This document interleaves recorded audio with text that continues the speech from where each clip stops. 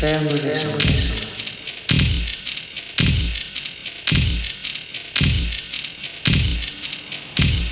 Faire mauvais son. Faire mauvais son. Faire mauvais son. For this edition, we are going to feature more of a discussion rather than an interview between myself and a collaborator named Rishy, who is also American from the rave scene in San Francisco, but currently living in New York City. And we recently delivered a panel discussion at an event called Honcho Campout about queer utopic dance floors. And we brought to the table all different topics, such as what it means to be queer inside a rave, what a queer rave is, what a safer space is, and safer space practices.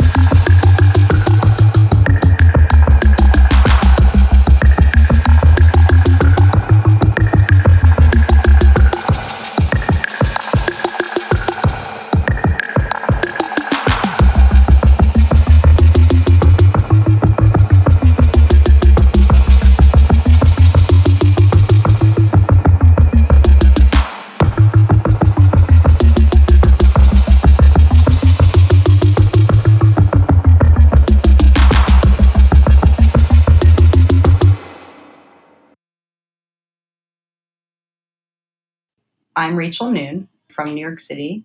I consider myself to be a lifetime raver. And recently, in the last couple of years, in the Brooklyn underground queer community, I've really come to find a home, one that's like beyond important to me. Like, I really can't imagine living without it right now.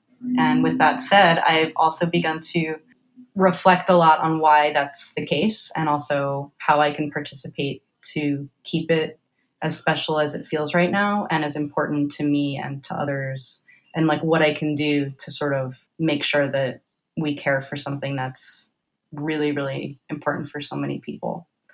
So I talk to my friends a lot about this topic, one of them being the amazing Rishy, who I'm talking with today.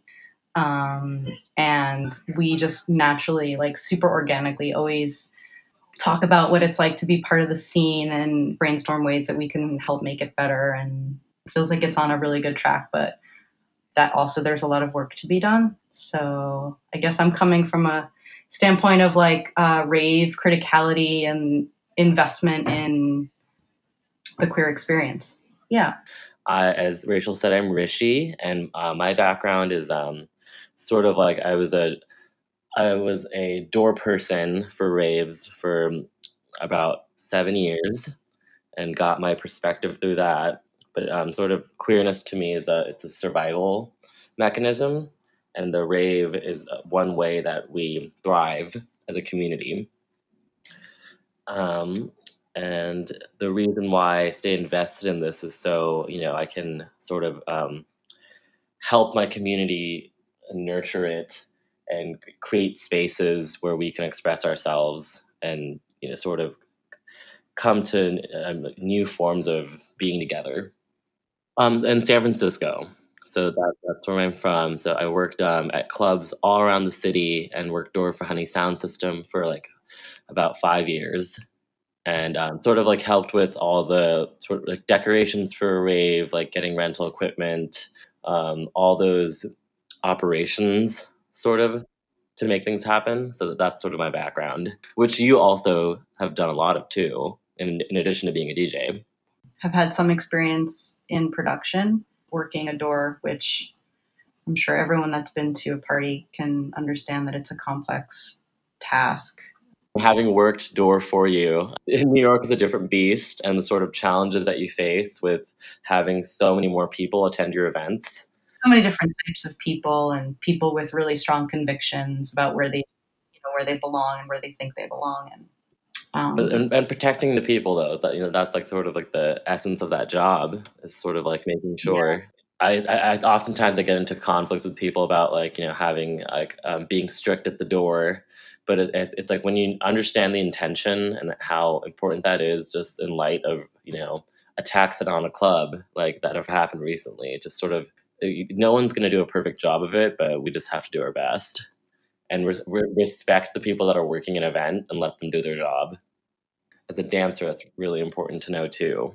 I think that's a message that needs to just be repeated over and over. And we'll get into that a little bit more in this talk too. For sure. Yeah, I think naturally it would be like impossible to avoid that. So let's start with our little glossary of terms. So just so we're all on the same page. Yeah, and this is what by no means like it's just how we perceive these phrases that are thrown around and how it's not like an exhaustive academic truth. So queer was the first one, and it's a sensibility and political praxis. Relies on the notion of encouraging different sexual and gender identities apart from a fixed requisite cisgender heterosexuality. So that just means that, if you're not cis and straight, your identity is still valued and celebrated in these spaces. Mm-hmm. The next term is rave, and that's a gathering of friends, lovers, strangers, dancers, volunteers, DJs around Renegade sound system, or sometimes just a club system that requires an exchange of ecstatic energy to really go off. So difficult to define something that's like such a central part of your life. Like, I take it for granted, so I don't really know how to look at it from a distance. It's so fluid too. Mm-hmm. Like, what constitutes a rave, I think, it's so much of an energy too. things can be ravey or rave-like. Yeah. Like inside other spaces, like you could have like a sub-rave inside a non-rave. Definitely. No, I've seen you turn a club that wasn't a rave into a huge rave. A ravey moment. Yes. A ravey hairstyle. Let's have a ravey dinner. Oh, I love that. Utopia. Oh, no, there's two more. Utopia, an ideal world where all of our identities are supported and everyone is valued. And that's a goal that is always out of reach, but that we strive towards. And the last one, which is the most important, is feminism. Feminism, which is what did we grant? It was just simply equality. That's it. Yeah, that's all it is. People need to get that like feminism primer like everywhere. I just wish like news stations would just like broadcast that it's just simply equality.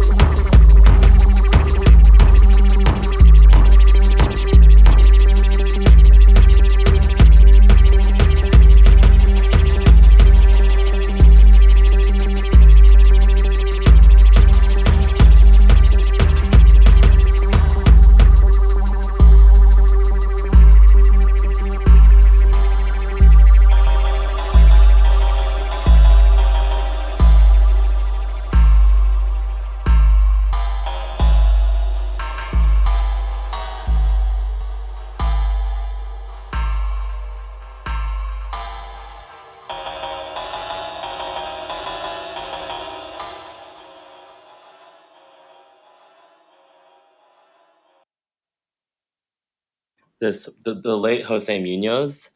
He passed away a few years back, but used to teach performance studies at NYU. He's Cuban American, and just sort of like a huge inspiration to me as a queer scholar of color. And his text that I've been reading is called Cruising Utopia, The Then and There of Queer Futurity. This was published in 2009. Had a sort of an entire like theoretical field that he was working on that I think scholars are still taking from every day and benefiting from, sort of like supporting a new theory of a queer world to come. And do you want me to start with this first quote, Feeling Utopia? There's a quote from Oscar Wilde that begins it. It's, "A map of the world that does not include utopia is not worth glancing at. Queerness is not yet here. Queerness is an ideality. Put another way, we are not yet queer. We may never touch queerness, but we can feel it as the warm illumination of a horizon imbued with potentiality. We have never been queer, yet queerness exists for us as an ideality that can be distilled from the past and used to imagine a future. The future is queerness's domain." End quote. And I like that the past has these hints of like what queerness is, but we're still not there. It just shows that you have to know where you've been to know where you're going. The sort of struggles that queer communities have endured and persevered through shape this future that's yet to come, but we can't ever forget that. It's interesting to reflect back. Like when you first read that out loud to me, I think I made you repeat it a few times, and it was just that last sentence that just resonated so strongly. Oh, we have never been queer, yet queerness exists for us as an ideality that can be distilled from the past and used to imagine a future. The future is queerness's domain. Yeah, I think that's very inspiring for me because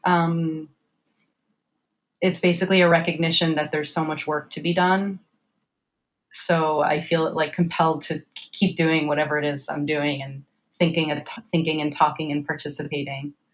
Like we can't be satisfied with like just easy successes until we're all free, which we're just not there yet. It's reminding me of someone in Copenhagen. I've spoken to a bunch of ravers in Copenhagen about their ideas around this topic, and one of them said, I have this quote right in front of me actually. One of them said, "The queer rave is a way for individuals to ecstatically confirm a collective agency and solidarity based in difference, and a way for this community to bend towards each other and themselves in an otherwise straight world."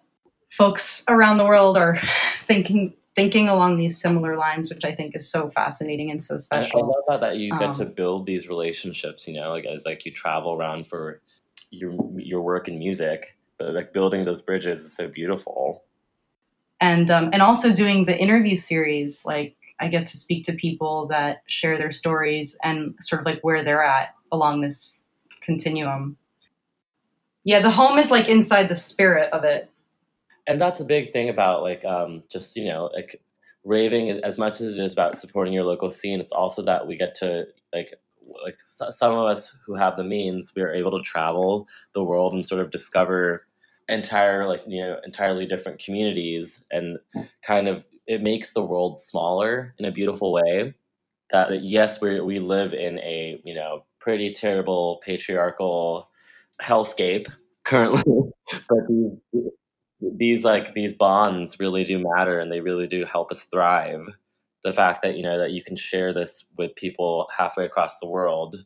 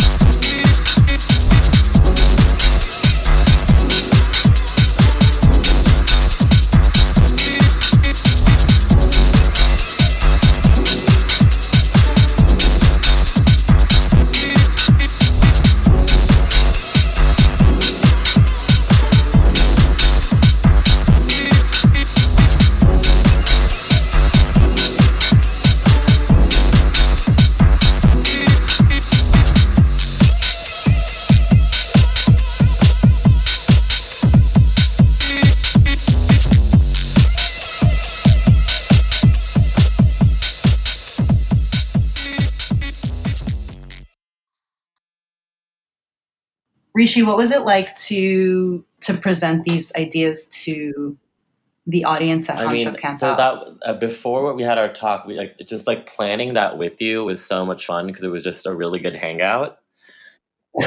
And we were sort of continuing the conversations that you and I have had, but just bringing that to a larger audience. And though I was extremely shaky voiced and so nervous, I thought it was really special that I think we got a lot out and we took it in a direction specific to the campout itself and sort of how people treating the space and viewing the event. And I think that was sort of intentional on Honcho's part in getting us to have that lecture, was to sort of set the tone for the weekend. That was both of our first times then, because I just knew way too many people that were there just from my work with Honey. So it was on familiar faces everywhere. So that you were joining your family, and I felt like I was joining my family too. No, and I love that the rave family across the United States is so strong, and even internationally. And there were people from Berlin and Mexico that I met. So it was cool to see that. But as we talked about in our talk, though, there definitely needs to be more just non-men at events like that to and not just people that are booked as artists, but the community members, volunteers, the attendees have to reflect the diversity of our queer community. And I think that will happen. Yeah. And I guess maybe it's worthwhile to just share a little bit about what Honcho is and what Honcho Campout is. Probably most people that are listening That's don't true. even know what it is. Assume. I would describe it as sort of like a yearly gathering, usually in it's been in Pennsylvania for the past 2 years, but before it was in Virginia. And outdoors in the woods under the stars. And it's sort of like it's a very all these stages are built by hand. It's not stay on like a like camping resort type venue. So it's a lot of just volunteer effort to make each sort of stage and rest area, all these things happen. It's a lot of volunteer effort, but it's about 6 days, which is really long for any camp out experience. But I like that they do that. And just even to back up a little bit further, Honcho is a crew from Pittsburgh. And so Hot Mass is the venue site, and then there are different promoters that come in and take over the space every Friday and Saturday. Honcho is one of the crews that throws a party inside Hot Mass. Up until, is it 3 years ago? It was men only. Yep, exactly. And that's extremely important to note. Many people voiced, me included, like just voiced our general discomfort with that and how that's not reflective of our queer community, and it's not necessarily my idea of utopia, a cis man only space. And I'm glad that they have learned from their mistakes and have opened that up. But that was a huge conversation that had to be had, and people had to be convinced of it, because cis men are still products of being raised as cis men. We're still products of patriarchy. Having spaces just for ourselves maybe made sense 40 years ago, but definitely not now. Now I think there's a really impressive push on the part of the Honcho crew. Yes, there's such a concerted effort. Yeah, especially, even just looking at their lineup now. And it was all new acts, people that had not played Honcho before. I think people are so scared to do because, you're literally telling the people that have been before that you trust are going to come again, that this year is going to be different. And you just pray that, I imagine they just, you pray that the trust has been built and it's there, and they're just going to be down for that. And I think that the Honcho community is so close-knit that they just, that the attendees really do believe in the bookings, like even if they're not familiar. So it was a magical event. While it has things that it can improve on, we still enjoyed ourselves and, had a really great time. Yeah, and one thing that I'm so grateful for is that of the 3 panel discussions on days 1, 2, and 3 of the festival, ours was day 1. And I think that was important for me, well, just to kind of get it out of the way because I was so nervous about it. No, but truly, the real reason is because I think the conversation that we wanted to incite was just like a really general overview of our wishes and dreams, and just share that with people and hope that they're on board and that they have some takeaways and additions to what we thought would be really important to carry out over the course of the next couple days. So I think like our general topics, to set those up in the beginning as things to be mindful of throughout the rest of the weekend. I think that was like really special. I think that was like a really nice opportunity. Definitely, no, because we're both just like idealistic ravers, and to be able to just have that sincere sharing was really special. Like, we're not experts on anything, but I just think that having that conversation, it made us meet so many new people, and also kind of bring this vision to a bigger audience. And one thing that was so fun to share with people was, and we talked about this a lot beforehand when we were preparing, but it was this idea that we're all the engineers of the rave spaces, that we're accountable to one another as dancers, as organizers, as participants. They're just like watching out for one another.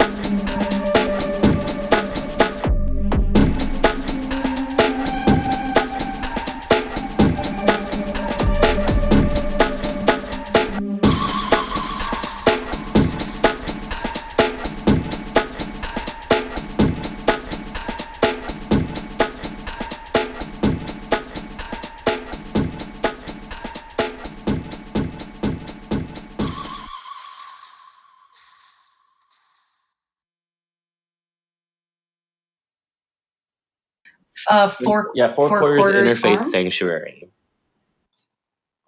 So it was sort of like a really cool interfaith. Like they had programming where they honor indigenous traditions and traditions from all over the world. But and that land actually, I was just remembering Marky Bieshka's talk. It belongs to the Shawnee people. And so it just is really important to say that, as ravers, we need to know that who are the stewards of the land that we're raving on, talking about social issues. And I'll read this passage first. The here and now, oh wait, queerness is a structuring and educated mode of desiring that allows us to see and feel beyond the quagmire of the present. The here and now is a prison house. We must strive, in the face of here and now's totalizing rendering of reality, to think and feel a then and there. Some will say that all we have are the pleasures of this moment, but we must never settle for that minimal transport. We must dream and enact new and better pleasures, other ways of being in the world, and ultimately new worlds. That was just sort of, I didn't see that quote as abstract at all, just because the United States incarcerates more human beings than any other nation in the world. And so that prison house is very much real, and that disproportionately affects Black and Latino people, and it is one of the biggest wounds in the world right now. And that's a queer issue. That's like how many trans women of color are imprisoned. Those statistics are just nightmarish, and the abuse that queer people face at the hands of the police. So that is just one of the biggest things that our utopia has to strive to be conscious and sort of don't put queer people at risk when you're even throwing events and raves. Sometimes it's better to not call the police and to have a system of accountability with your rave community rather than put people at risk for violence. And then the last quote from the introduction that I had was this: queerness is a longing that propels us onward, beyond romances of the negative and toiling in the present. Queerness is that thing that lets us feel that this world is not enough, that indeed something is missing. Often we can glimpse the worlds proposed and promised by queerness in the realm of the aesthetic. The aesthetic, especially the queer aesthetic, frequently contains blueprints and schemata for a forward-facing, dawning futurity. I didn't mention that in the talk, but I underlined it yesterday because I loved it. Just because I feel like both of us, I mean, you never let go of the aesthetic as a queer person. I know, whether you want to be like that or not. And it's sort of like one of the ways that we clamor for freedom, though, is sort of our oppositional aesthetics. Yeah, it's a language that we have to use. I'm trying to think, what are the things we touched on, or what were some of the things that people brought to the table? We touched on a lot of just party safety and watching out for people. So, one thing I said is that just queer communities that are populated with just a lot of cis men have a sort of shadiness that if you see someone really fucked up, you won't help, but you'll just sort of make fun of it or laugh it off. So and so is so messy, but that's one of the things in our culture that I think that we cis men just really need to change. And sort of how do we take care of one another beyond beyond projecting the poison that's been foisted on us from outside. No, we talked a lot about the language of safer space. Yeah, because this is an issue that a lot of folks have been concerning themselves with lately, like in a really great participatory way, and that is this idea that a safe space does not exist. So what language do we use to acknowledge what we're really after? We're after safer spaces. And then someone, I think this person was from Chicago, the person that brought this term up was brave space, which, yeah, I thought that was really special. And I've actually heard it a few times since then.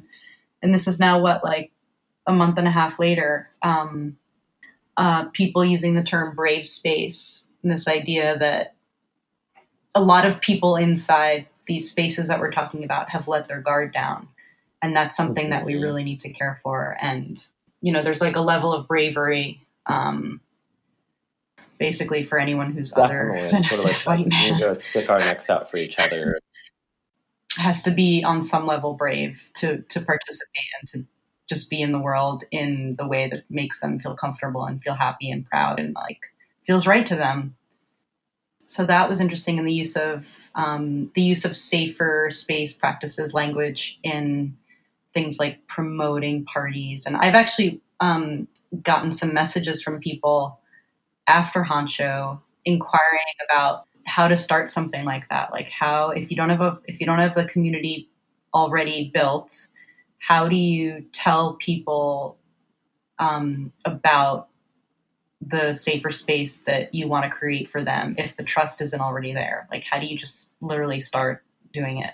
It hinges so much on having the people be on board, but it's like, how do you get them to the first thing if they're not on board? That's the first battle. That's the first battle, and it's a huge one. Yeah. But it's so cool to think that there are people in places that were listening to the talk that are from places that don't have these communities yet, or they're, the people are dispersed and they haven't connected yet. And that some people want to kind of like spearhead the mission. Like in rural communities, from the places where you can't be visible for safety reasons. That's so huge. And that's where raving is, all the more like a tool of survival and meeting people, just basic connection.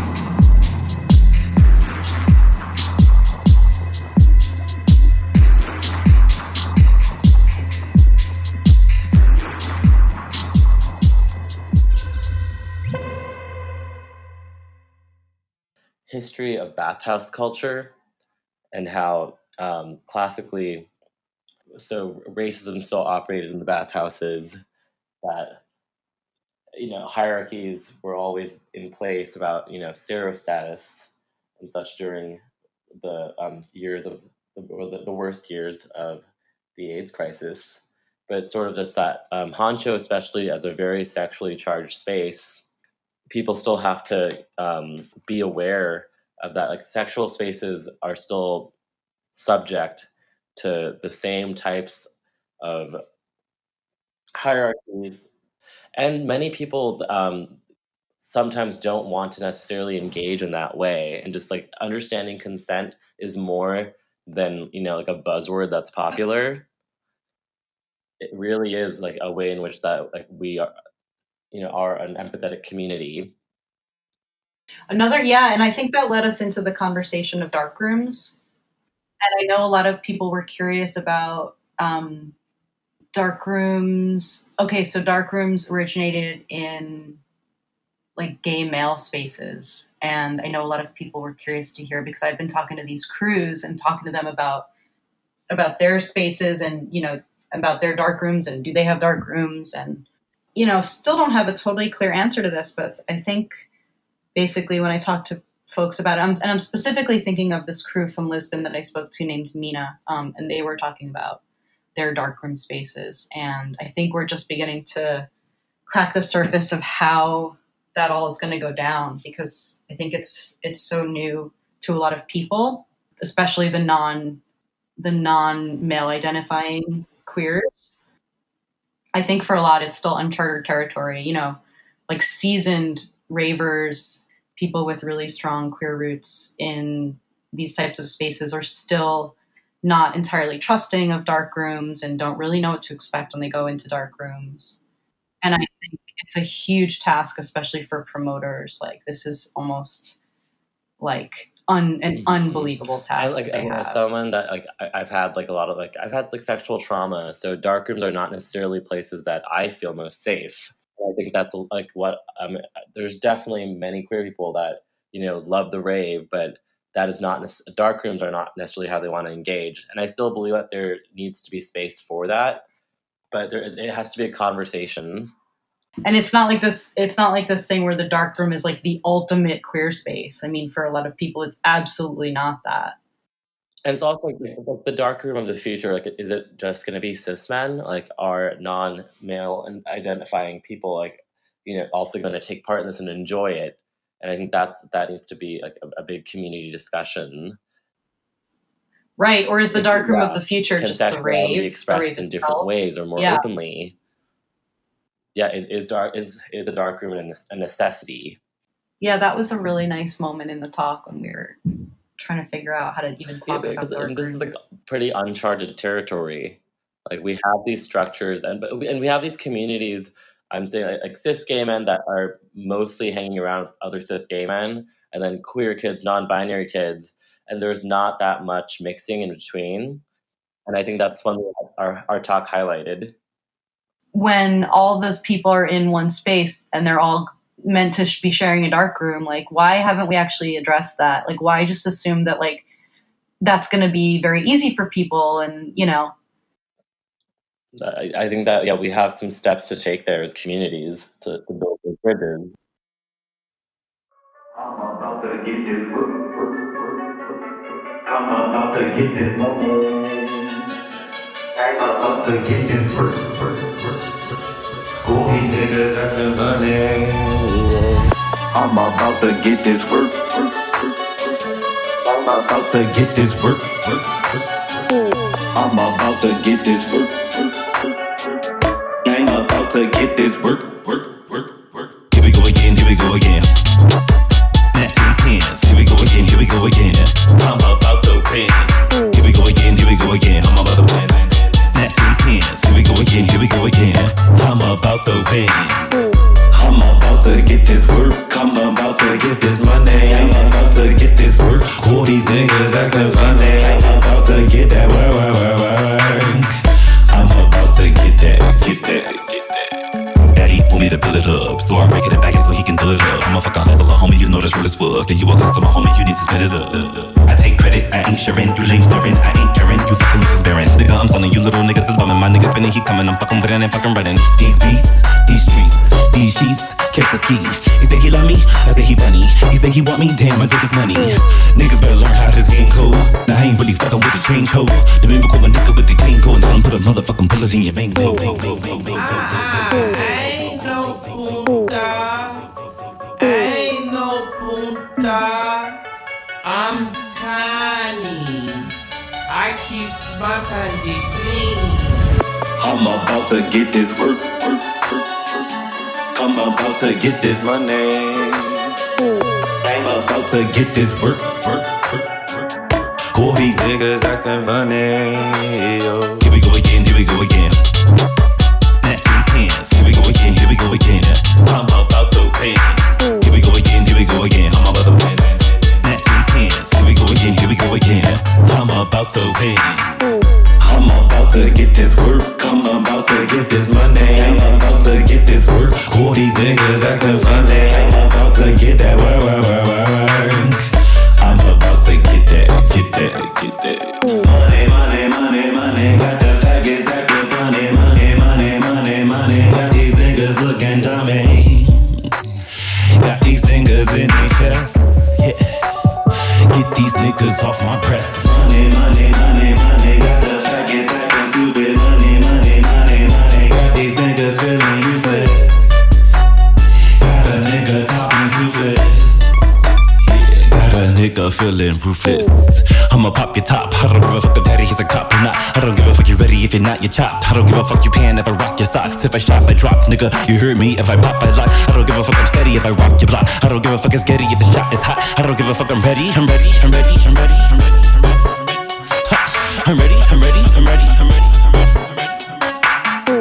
I'm about to get this work. I'm about to get this money. I'm about to get this work. All these niggas acting funny. I'm about to get this work. I'm about to get this work.